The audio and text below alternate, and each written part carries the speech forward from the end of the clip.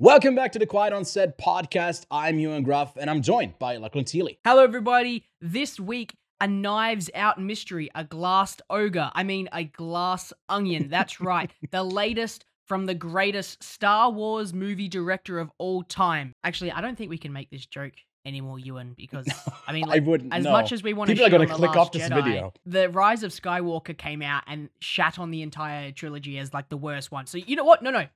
It's not the worst Star Wars movie director of all time.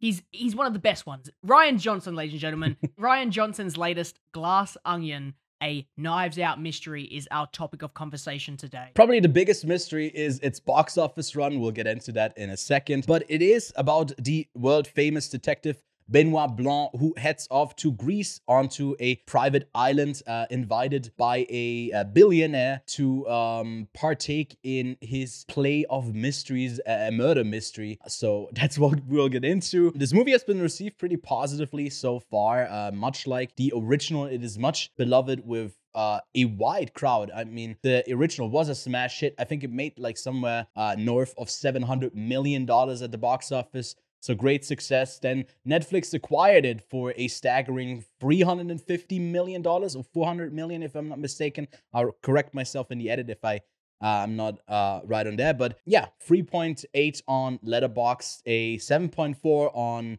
IMDb, and a 81 on Metacritic. That's a really good rating for the film overall. It comes in at a runtime of 139 minutes and is, like I just mentioned before, directed by the one and only Rian Johnson, who stays out of any sort of a drama, right? At all times. He never gets involved with those. He never gets involved with established IPs. That's his big thing now. Well, unless he creates them himself. Hey, Ryan, we want you to direct this latest Marvel... Nope. Hey, Ryan, we'd like you to direct this latest Star... Nope. I've done that before. I've done one Star movie. I'm never doing another Star movie ever again. He might stay out of the whole sci-fi genre for the rest of his entire career, which, you know, is unfortunate, because I enjoyed Looper. I really did. I thought Looper was fun. I know you didn't. You don't like Looper that much, Ewan. Hey, you know that? Yeah. I haven't seen it in a long time. Maybe I should revisit it. Anyways, we got a star-filled cast with, apart from Daniel Craig, we got Edward Norton, Janelle Monáe, Kathryn Hahn, Leslie Odom Jr., Kate Hudson, Dave Bautista, and many more, actually. A bunch of cameos as well that are quite fun. We'll get into those once we get to talking about spoilers. But Lachlan, before we do that, let's chat about the film a bit more generally, and we'll get into the Netflix decisions that left me quite perplexed when it comes to the theater run. But what did you make of Glass Onion overall? My God, did I have a fun time. Funnily enough, Ewan, really funny thing, I forgot we were covering it this week, and I saw it came out on Netflix, so I just coincidentally was like, oh, I'll give it a watch. And then after watching it, remembered, oh, that's what we're covering this week on the Quiet on Set podcast. This this really shocked me, because I wasn't the biggest fan of the original Knives Out, mainly due to the fact that because it was a whodunit, I just didn't like how halfway through, and spoilers alert, I'm not really going to spoil too much of Knives Out, but they kind of tell you who done it, and then for the last half of the film, it's just them trying to be how smart this murder mystery was. As much as I did enjoy Knives Out, that kind of threw me off because I wanted a whodunit. So going into this, I was just expecting more of the same, but in a whole different, sort of location. I was wrong, because the whole whodunit part was kind of going throughout the entire film. And there is obviously sort of a big reveal halfway through, similar to Knives Out, which made me go, okay, this is going to be a lot of fun. And even before that moment where they kind of reveal why Blanc is already, or is at the island, there is just all of these extra little fun little cameos and funny little quips and stupid little name drops. There is just so much fun in this film, and you can feel that from Rian Johnson's direction all the way down to, Daniel Craig's acting. I'm pretty sure I read an article that Dave Bautista stated that Daniel Craig was having way more fun on this than he did on the recent Bond films, which totally makes sense, because this is a way more fun script than any of the Bond films. It's such a different tonal script, but also he is just, you can just see he's enjoying himself, and it's going throughout all of the cast as well. They're all over the top. They're all these really stereotypical characters, and it was just a fun Yeah. ride. I can't like say that I didn't enjoy this film like I did Knives Out, because Hmm. even though Knives Out was still a good film, I just didn't like the fact that it revealed it halfway through and then the story kind of falls off. This had me from start all the way to the end. I feel like Knives Out does something where it feels like it reveals it. Maybe I am remembering it wrong, but where it reveals it, but then you get more breadcrumbs until you Yeah, get like the it whole kind of mystery reveals the unfolded. yeah, it kind of reveals the whole twist, but you don't get the whole Yeah. picture, and then it feeds it to you throughout the last sort of act of the film. And the whole point of the who done it is that who actually done it. That's the point. And you Yeah. really kind of go, oh, okay, I kind of know the twist now, and you're just following the story, which has no end. You know the end, but everyone's got a part to play. It's kind Yeah. of the same with this, but because this is a lot more fun for some reason, and I find the comedy in this a whole lot better. I was enjoying this Yeah. film a lot more, and it makes me excited if they're going to be doing multiple films, which they are going to be doing multiple Yeah. There's Knives another Out one. films. Yeah. I want more of this. This was fun. It's kind of like this year for me is kind of been the year where you go back to the cinema and you watch a movie just for the fun of it. Top Gun, Hmm. Avatar, even I would say The Northman was very similar to that, even though it's probably one of the only ones that's not a big blockbuster. I really enjoyed my experience. You know what? Even the same with Everything Everywhere All at Once. Like these are movies you Yeah. go to the cinema for and you enjoy. It's the same with Hmm. this one here. And unfortunately, I missed the cinema run. It was literally 1 week, Yeah. and I was just too busy to go and see it. I would have loved to have seen this in cinemas, but you know, I'm still going to flex my Dolby Atmos, Dolby Vision setup that I've got here next to me. I had a great time Yeah. watching it at home, and honestly, I feel like it's a really fun movie that you could get a whole group of friends or family to watch, and everyone's going to have a great time. Yeah. Yeah, it's a bit of a pity. So let's get to talking about that decision from Netflix. It extends to some other films as well that didn't get the same treatment because Netflix treated Glass Onion the harshest, I feel like, Yeah. because it was, well, some of them just never got a run, but doing it just for 1 week is like, what are you trying to do? Are you trying to recoup some money, making it at Mm. the box office? Which would be smart because it was such a huge investment, and there's not going to be a return on subscribers from this film. I don't feel like, even though they are, I think just recently cracking down more, like actually now on password sharing. I haven't felt any, but I'm not really sharing my passwords. Netflix, I'm not doing anything. So, Ha. so not that it would affect me, but it's just dumb. It's just plain up dumb because maybe they thought less people would end up signing up and more money in the long run if you keep it exclusive. I don't think it works that way. They are so set on being the winner of the streaming wars, which I guess you have to focus on because they don't have the endless funds that maybe an Apple TV Plus or Amazon has. Even Disney is not even completely safe in this. They're just unique enough with the child friend, like the family focused stuff, that they have a place to stay. Any other streaming service is probably gonna go away in the next 5 years, sooner or later. And Netflix is like in a unique position where they've overspent so much on productions and not, being in the tech bubble that's bursting, like economically at the moment. And it's like, well, is there, if you don't keep growing, can you justify spending more and more each quarter? And I just think it was a misstep. And I saw it in theaters.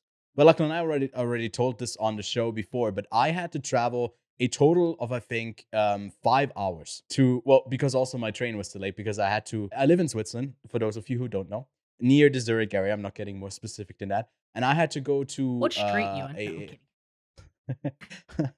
ask your mom. Anyways. She's in fucking Australia. Oh my god, I can't keep it in. But now I'm like, I need to good. get the Yeah, blood that's out good. that rushed to my face. I don't know. That was good one. I'll give you that one. Anyways, I had to go to a town called Freiburg am Breisgau, which weird little town name. Went to a little theater there. Went with a film critic friend, and that was a fun experience. But I was like, should it be this hard? Should I travel so long just to see this film? And I enjoyed it, but overall, I feel like I enjoyed the original more. But to me, they're kind of on the same level when it comes to like quality and all of that. But I don't know. Do you have anything else to add? I guess to the Netflix situation with I how they mean, handled this film. if you look at Box Office Mojo, which is how I will kind of track throughout anytime we quote a domestic or international release of a film, how much they've made. They have gotten down on the 23rd of November 2022. They've only got the domestic opening and it made 13 million. 13 million. Yikes! That's all it made domestically. But the thing is, I think it was only out for like a week there as well. So you had Yeah, 1 week yeah, it opening was. Yeah, 13 million domestically. They could have easily made back their money if they had a wider release for longer in cinemas. They could have easily made back their money. So I know that Netflix's thing is obviously to be the one that you have the catalog at home and you can go watch it. And they obviously need to have their originals. What I think Netflix yeah, needs to do is get out of the whole we're a streaming company and that's pretty much it. And they need to go harder into yeah, the production stuff and like a traditional production house release as well. Have it in yeah, cinemas. People want to see that. You'll make your money back.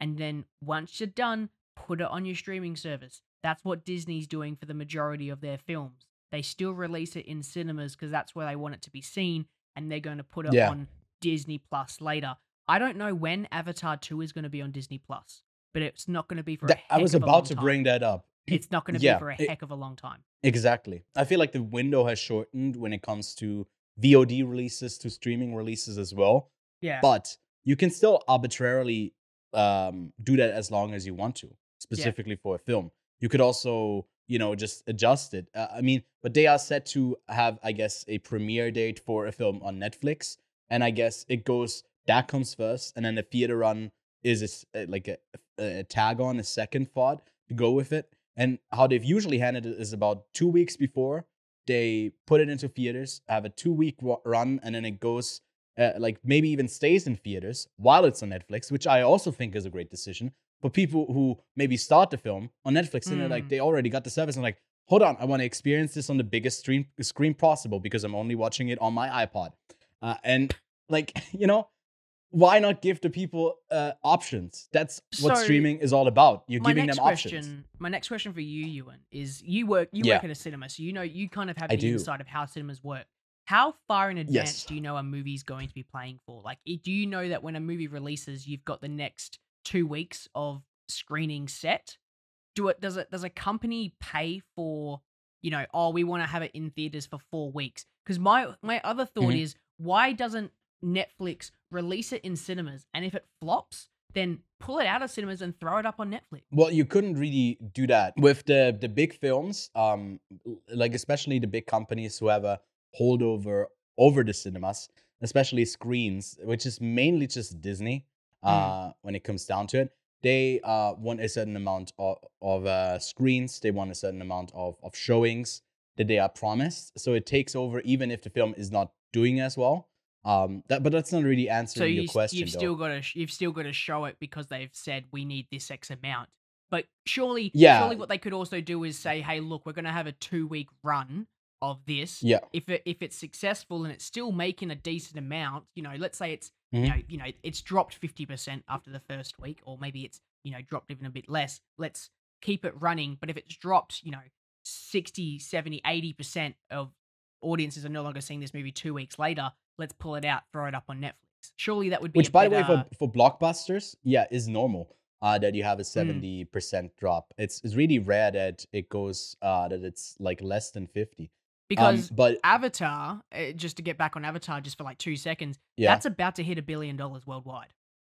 yeah, and it did it with not the hugest box Yeah, office opening, but it like we expected has really steady legs and just keeps on growing. And it's got to be in theaters for at least another 6 weeks, at least oh, I'd for say. sure. I And it's assume. not going to be on Netflix for no, sorry, not Disney. It's never going to be on Netflix, but it's not going to be on Disney Plus for at least another like 5, 6 Yeah, months. They're going to keep it out of there and they're going to try to have it in cinemas for as long as possible. And then they're going to be yeah, like, hey, look, it's on Disney Plus. Come and experience it in IMAX in hand. Which I guess, Glass Onion, I feel like it's great as a collective theater experience, not a big screen theater experience. Yeah. And lastly, I guess the decisions for, I wanted to tack it on, for theaters are usually made on the Monday of the next week, and they decided from Thursday on to next Wednesday. Sure. At least that's how it works in Switzerland. So you could change times, and usually, especially the big theater chains, announce it on Monday or Tuesday. So there is an adjustment period that you can have, and it's usually just fixed in 1 week in advance, but you usually plan about 2 weeks ahead. But that's all of the insider stuff that I got. Welcome. We spent so much time not getting into the specifics of Knives Out. Yes, Hopefully, sorry. This was some interesting. Well, we got some interesting insights in this that maybe some other people don't. But let's get into our sport discussion of Glass Onion. Talk about that mystery. The big glass onion at the center of it. It seems like it's layered, but it's actually just see-through when you look closely at it. A theme that runs through the whole movie that I gotta say, I called out pretty early and was like, oh, I feel like it's him. And I was right.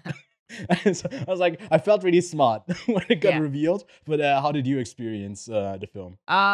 Look, to get to the mystery of it all, I kind of called it early on as well. I thought, yep, I know who it's going to be. And then it tries to spin it one direction, and then it brings you back, and you go, there you are. Harry Styles. So it's yes, Harry Styles is the murderer in this. I was waiting for him to pop up. You said One Direction. I'm sorry. One Direction. Yeah, no, look, so story-wise, there's a number of plot points that I absolutely adored, and because Rian Johnson is obviously trying to make you guess the mystery as well, there's been this resurgence in murder mysteries recently. I've been trying to, look at every single detail. So when they, pull focus on something, or you kind of notice something in the background, I'm just trying to see what he's hinting at. So, and I guess my favorite part of this film is the editing, the way the story is put together, because you'll go back to a scene that you saw 30 minutes ago, and you'll get an extra little bit in it, and then you'll go and continue on, and then you'll go back to that scene again and get an extra layer on top of that. So I guess that's my favorite part of this, is that Rian Johnson has pretty much gotten a story, written it from A to B. That's the story, A to B. Or let's say A to C.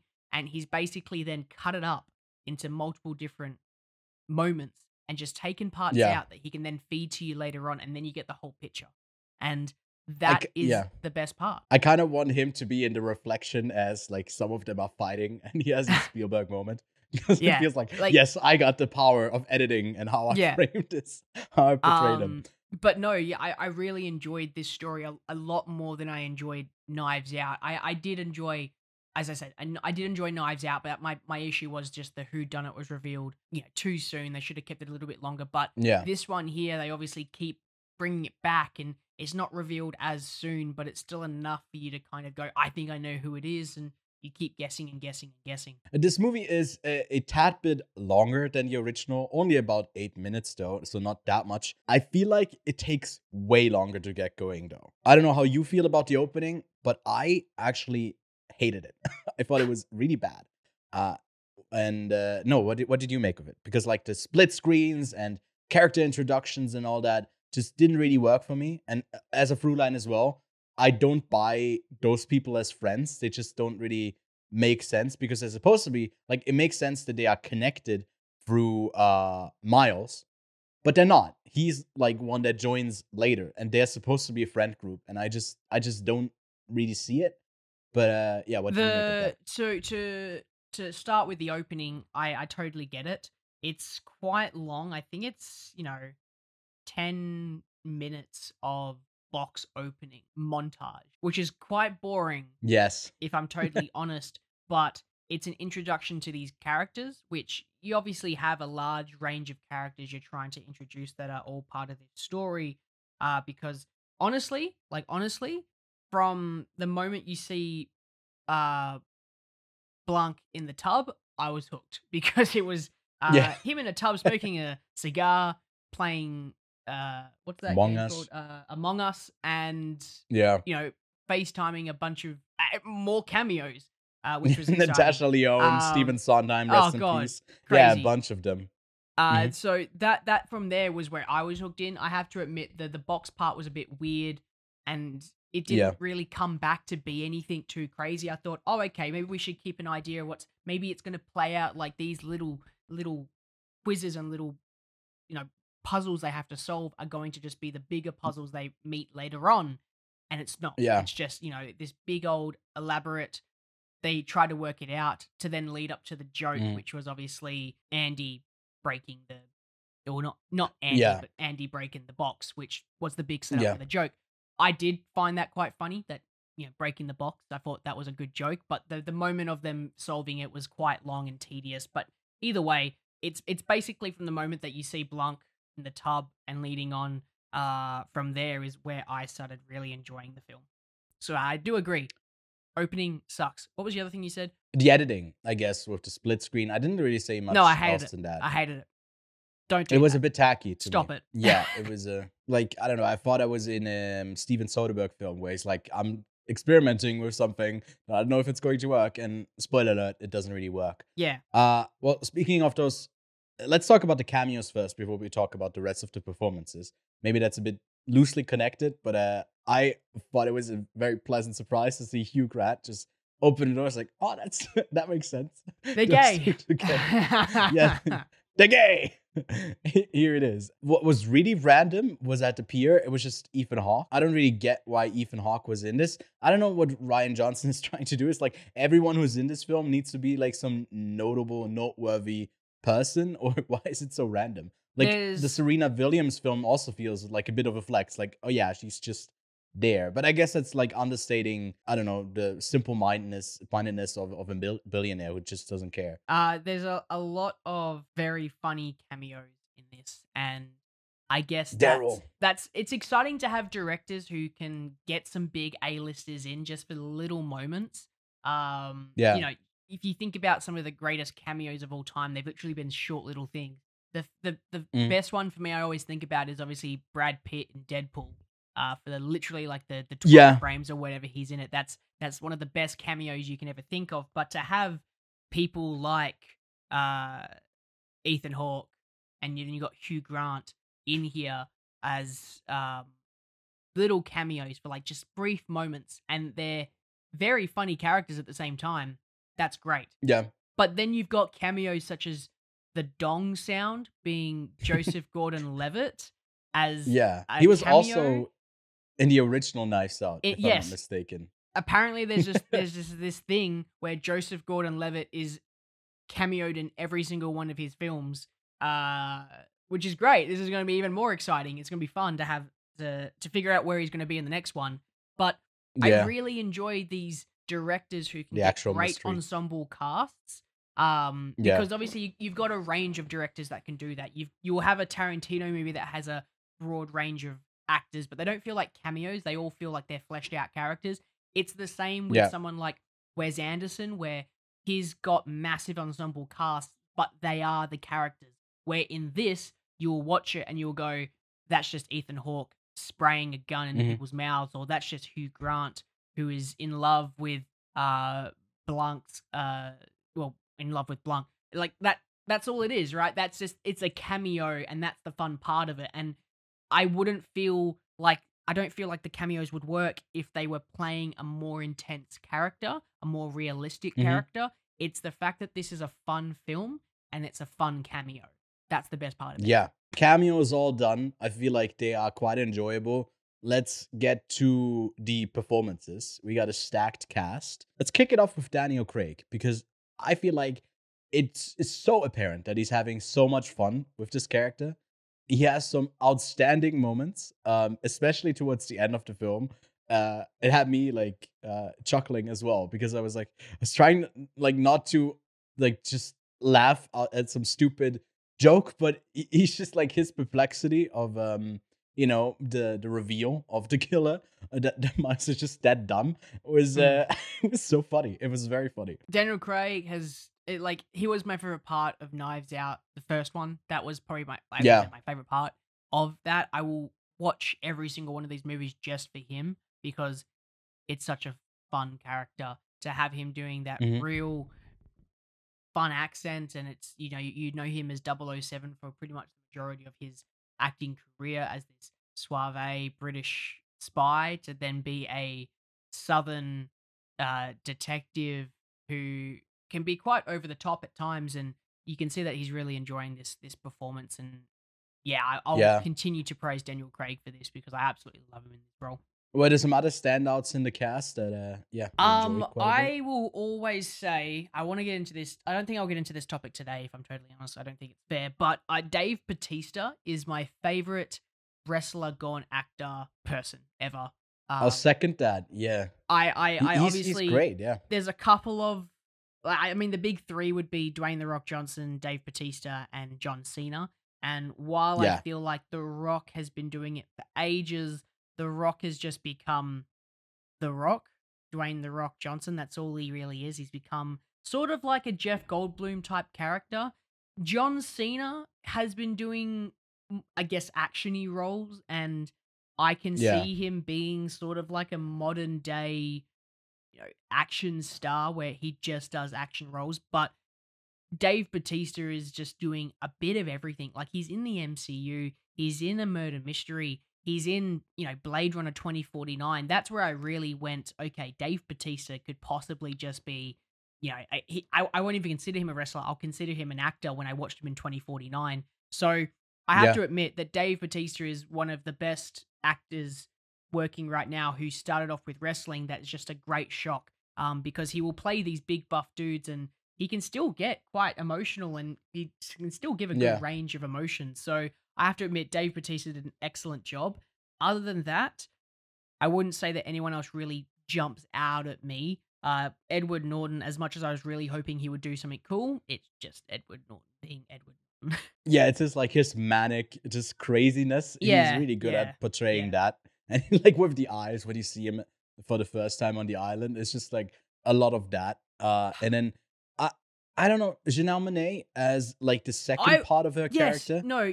I will admit. Did that work for you? I enjoyed her. Janelle Monáe's performance, especially as a twin, is quite exciting as a twist because she's playing two characters. But like overall, like she can just, once you have her and Daniel Craig working together, they were bouncing off each other quite well, and that was quite fun. It becomes a heist movie in a sense. It does right at the end, right? Yeah, she does. She's probably also a standout. But other than that, I don't think there was anyone that was too. Yeah, that's what I came here to see. Because it was just so many performances. There's so many actors, so many characters and cameos that you just get overwhelmed. But the core, 2, 3, 4 people. At least the core ensemble was quite good. No one really outshines someone else. They all are quite good with what they do. And I feel like that's intentional because at the end of the day, the mystery builds. It might be misleading, but it builds to something where none of them are actually really relevant to the story. They're just like a tag along to Miles, and they're tag along to the story as well.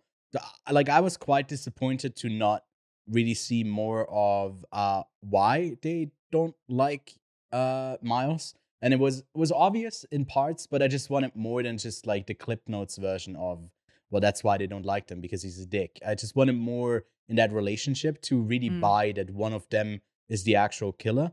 And I thought that Madeline Klein, Whiskey, was a really fun addition because she also gets a bit more to do in the second part of it, where we get to hear a bit more why she's tagging along to Duke Cody, the mama's boy who's like teaching about masculinity online. It's I guess like that ties me over because he's the biggest Twitch streamer or whatever. Where there's a disconnectedness where Rian Johnson, I guess, he's just too old. I don't know if it doesn't feel like factual or make sense in any sort of way, which is fine. It doesn't have to. But to me, that's overall kind of the case with the comedy. Humor is, for me, like almost a 60-40 at times. It's really low, maybe a 70-30. But didn't really work for me at all times. And he does this really topical and current humor where he really wants to capture the zeitgeist of the moment with, like, the Among Us is maybe something you can pinpoint to, but I just meant overall of the characters that he has on screen. And it doesn't always work for me because they're obviously like just caricatures of people. The superlative, which is fine, didn't really click with me. But what did you think of the humor? Did it work for you? Among Us is the Fortnite in Endgame cameo. Yeah, And I was thinking it's that, but I such didn't a- say it. Yeah, it's exactly. such a topical moment that joke would have landed if this film came out 2 In years ago. 2020, yeah. So Yeah. that kind of humor doesn't And land. if Stephen Sondheim was still alive, he's dead. And- But he's dead now. Yeah. So Legend. I agree with the humor kind of thing because a good chunk Yeah. of this humor is this sort of let's make fun of sort of the internet culture Yeah. ness that's currently happening. That's not funny. Like to most people, that's not going to be quite funny. To a certain small group of people, that's going to be funny. But I feel like for the majority of people, this sort of play on, toxic masculinity online on a streaming service, it's not a funny thing. It's just a Because it's real. caricature. It's pretty Yeah. real. I mean, you it's know? a true thing, but I yeah. just don't think it's a. Yeah. I don't think it's like a. This is a funny kind of thing. There's definitely an No. angle you can work on it, and it is funny. But in this moment, it just kind of feels like a slightly older guy poking a stick at something and going, make it laugh, make them laugh. Yeah. So Yeah. I agree with the whole like 60-40, 70-30, it lands kind of thing where most of it doesn't land for that kind of jokes. But for me, it makes up for it with these fun, dumb cameos. So if they're going to obviously continue on, because, Netflix might just say, nah, fuck it, we're not going to do another one. I would like less of this, let's poke fun at the internet, and more of this, hey, let's have a bunch of cameos in this whodunit mystery, because that's what they've come in there for. That's what they're here to see. That's what an audience wants to watch, a whodunit. They're not here to look at themselves and the internet and go, oh my god, the internet and the world's fucked. You know what I'd like to see for the third Knives Out sequel? Uh, I would like to hire Benoit Blanc to figure out why the fuck they canceled Mindhunter. Maybe someone can tell me. Yeah. Please. Let's do an internal investigation. I'm surprised there wasn't into a Netflix cameo either. Oh, isn't there? No, I don't there's know. not. They usually work it in. I saw one with. I mean, like, Jeremy Disney Plus Renner's recently. It what was- is it? Jeremy Renner's hot sauce and Jared Leto's Yeah. kombucha were very two funny jokes. I found those Yeah. very funny because they were cameos with a joke like sprinkled on top. I thought that was probably the two Yeah. best jokes that landed. And also the Yeah, fact the that they Pier kind of one as hinted well. that Hugh Grant and Benoit Blanc are together. Yeah, I guess that's pretty obvious. If you I have a hair guy. together. I also wanted to bring up the art direction, art direction, naming it by the category for the Oscars. Just I guess the set decoration and all of that. Because Phenomenal. it is quite extravagant to have that that house, that island, and phenomenal. it was a couple days. I don't know if it was a promotional thing, but the villa was or the place was listed on Zillow for I don't know how much. It was so much money to actually get that place. So there is, I guess, I never looked this up. There is, I guess, a physical location for this whole thing, or I have no clue. Did you do an investigation there? I'm doing a live one right now. Oh my god! Oh, it's a real place. Villa 20. Oh my god, it's gorgeous. There How is much no is it? glass onion on the top. Well, they blew it up. They blew the whole thing up. It's like, how's the house? Didn't they but blow it up? But But I guess Ryan say Johnson that is not Nolan. It's definitely not going to be cheap. Yeah, how much is it? Can we afford it? I to, don't think to stay there for a bit? there's No? it's only going to let me inquire, but it's Right. like a good 80% of what you see in that the only thing that looks like it's going to be CG is going to be the two glass balls at the top. Right. All the do rest do of I it is get the real. car? The There's car no that goes car. up? Disappointing. But yeah, that's that. I feel like it's well, I guess then that is digital, that part of it. I loved it. I thought the staging was great to have like this I also rich think place. the and- costumes are wicked as well. Yeah. Blanc's outfits are just awesome throughout the entire thing. And Dave Bautista's muscles look so realistic. Yeah, he's in a bodysuit. If you haven't watched any wrestling, he's actually like the Chris Evans version of like some little man. Yeah, I also like the introduction there where they have like the art pieces. I saw like someone point out that like one really famous painting where it's just like red and blue or something like that. It's just he also hung it up upside down. There's like a lot of these little side gags in the background. If I guess you know a bit of art, then you're like, oh, this is like.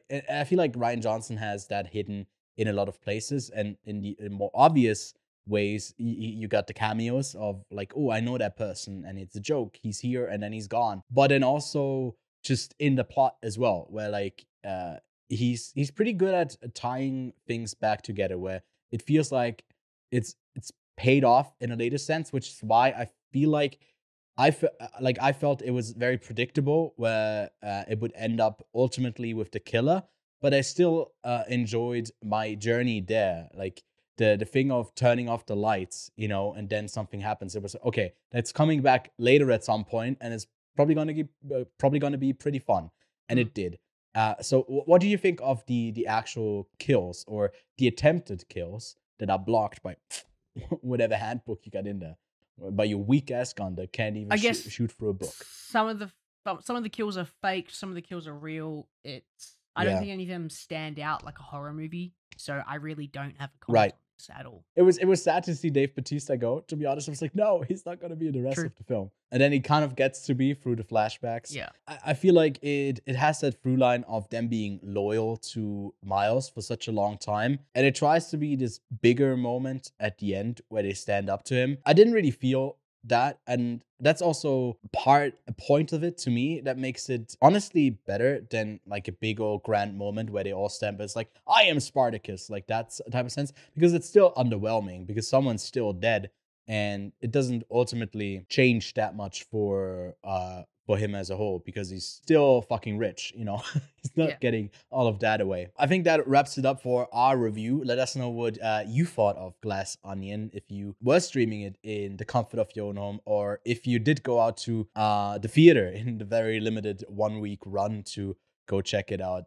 I'd be interested to hear some different experiences. Does it hit as much if you just watch it alone by yourself, just crumbled up in your bathtub playing Among Us on your side monitor? But Lachlan, where do you arrive at as a rating for Glass Onion? I had a good time, enough that I didn't hate all of the dumb jokes that were made about the internet and millennials. That kind of could really bring down the score for me, but I landed on a 3 out of 5 stars on Letterboxd. Well, then we agree on that. I'm also at a 3 out of 5. Like I said at the start of the review, to me, these two films are pretty much equal in fun and quality as well. So a quite enjoyable ride to go on over the holidays and into the new year. I'm really interested to see the numbers as well for this. With the watch time, if this is, because the first one was huge. So to see if this is an increase in subscribers, I guess we'd have to wait a bit longer until we get the next quarterly report from Netflix and just see the amount of watch time hours. So I'll be interested in that because, like you said, Lachlan, I think it's pretty much guaranteed that we get a third one. But I can see them doing this for a while until Daniel Craig is again talking about the Knives Out sets, like he did with James Bond, that he wants to get out of it. But that's that. That brings us to the end of today's show. Next up in the main episode of the podcast, we are doing our top 2022 films, our top 10s. We are currently very busy to catch up with all that is still so many movies relevant. Has just too many of them, so join in on that conversation and maybe get your top 10 lists ready to share with us in well, I guess in those comments. You're really prepared commenters at that point if you stayed all the way through to this review. But you can find Lachlan and me on all of our socials. Those are linked below, as well as a link tree for everything Quiet on Set. And that's pretty much it. Thanks so much for joining us in our review. Hope you had a good time at the movies, and we'll see you soon.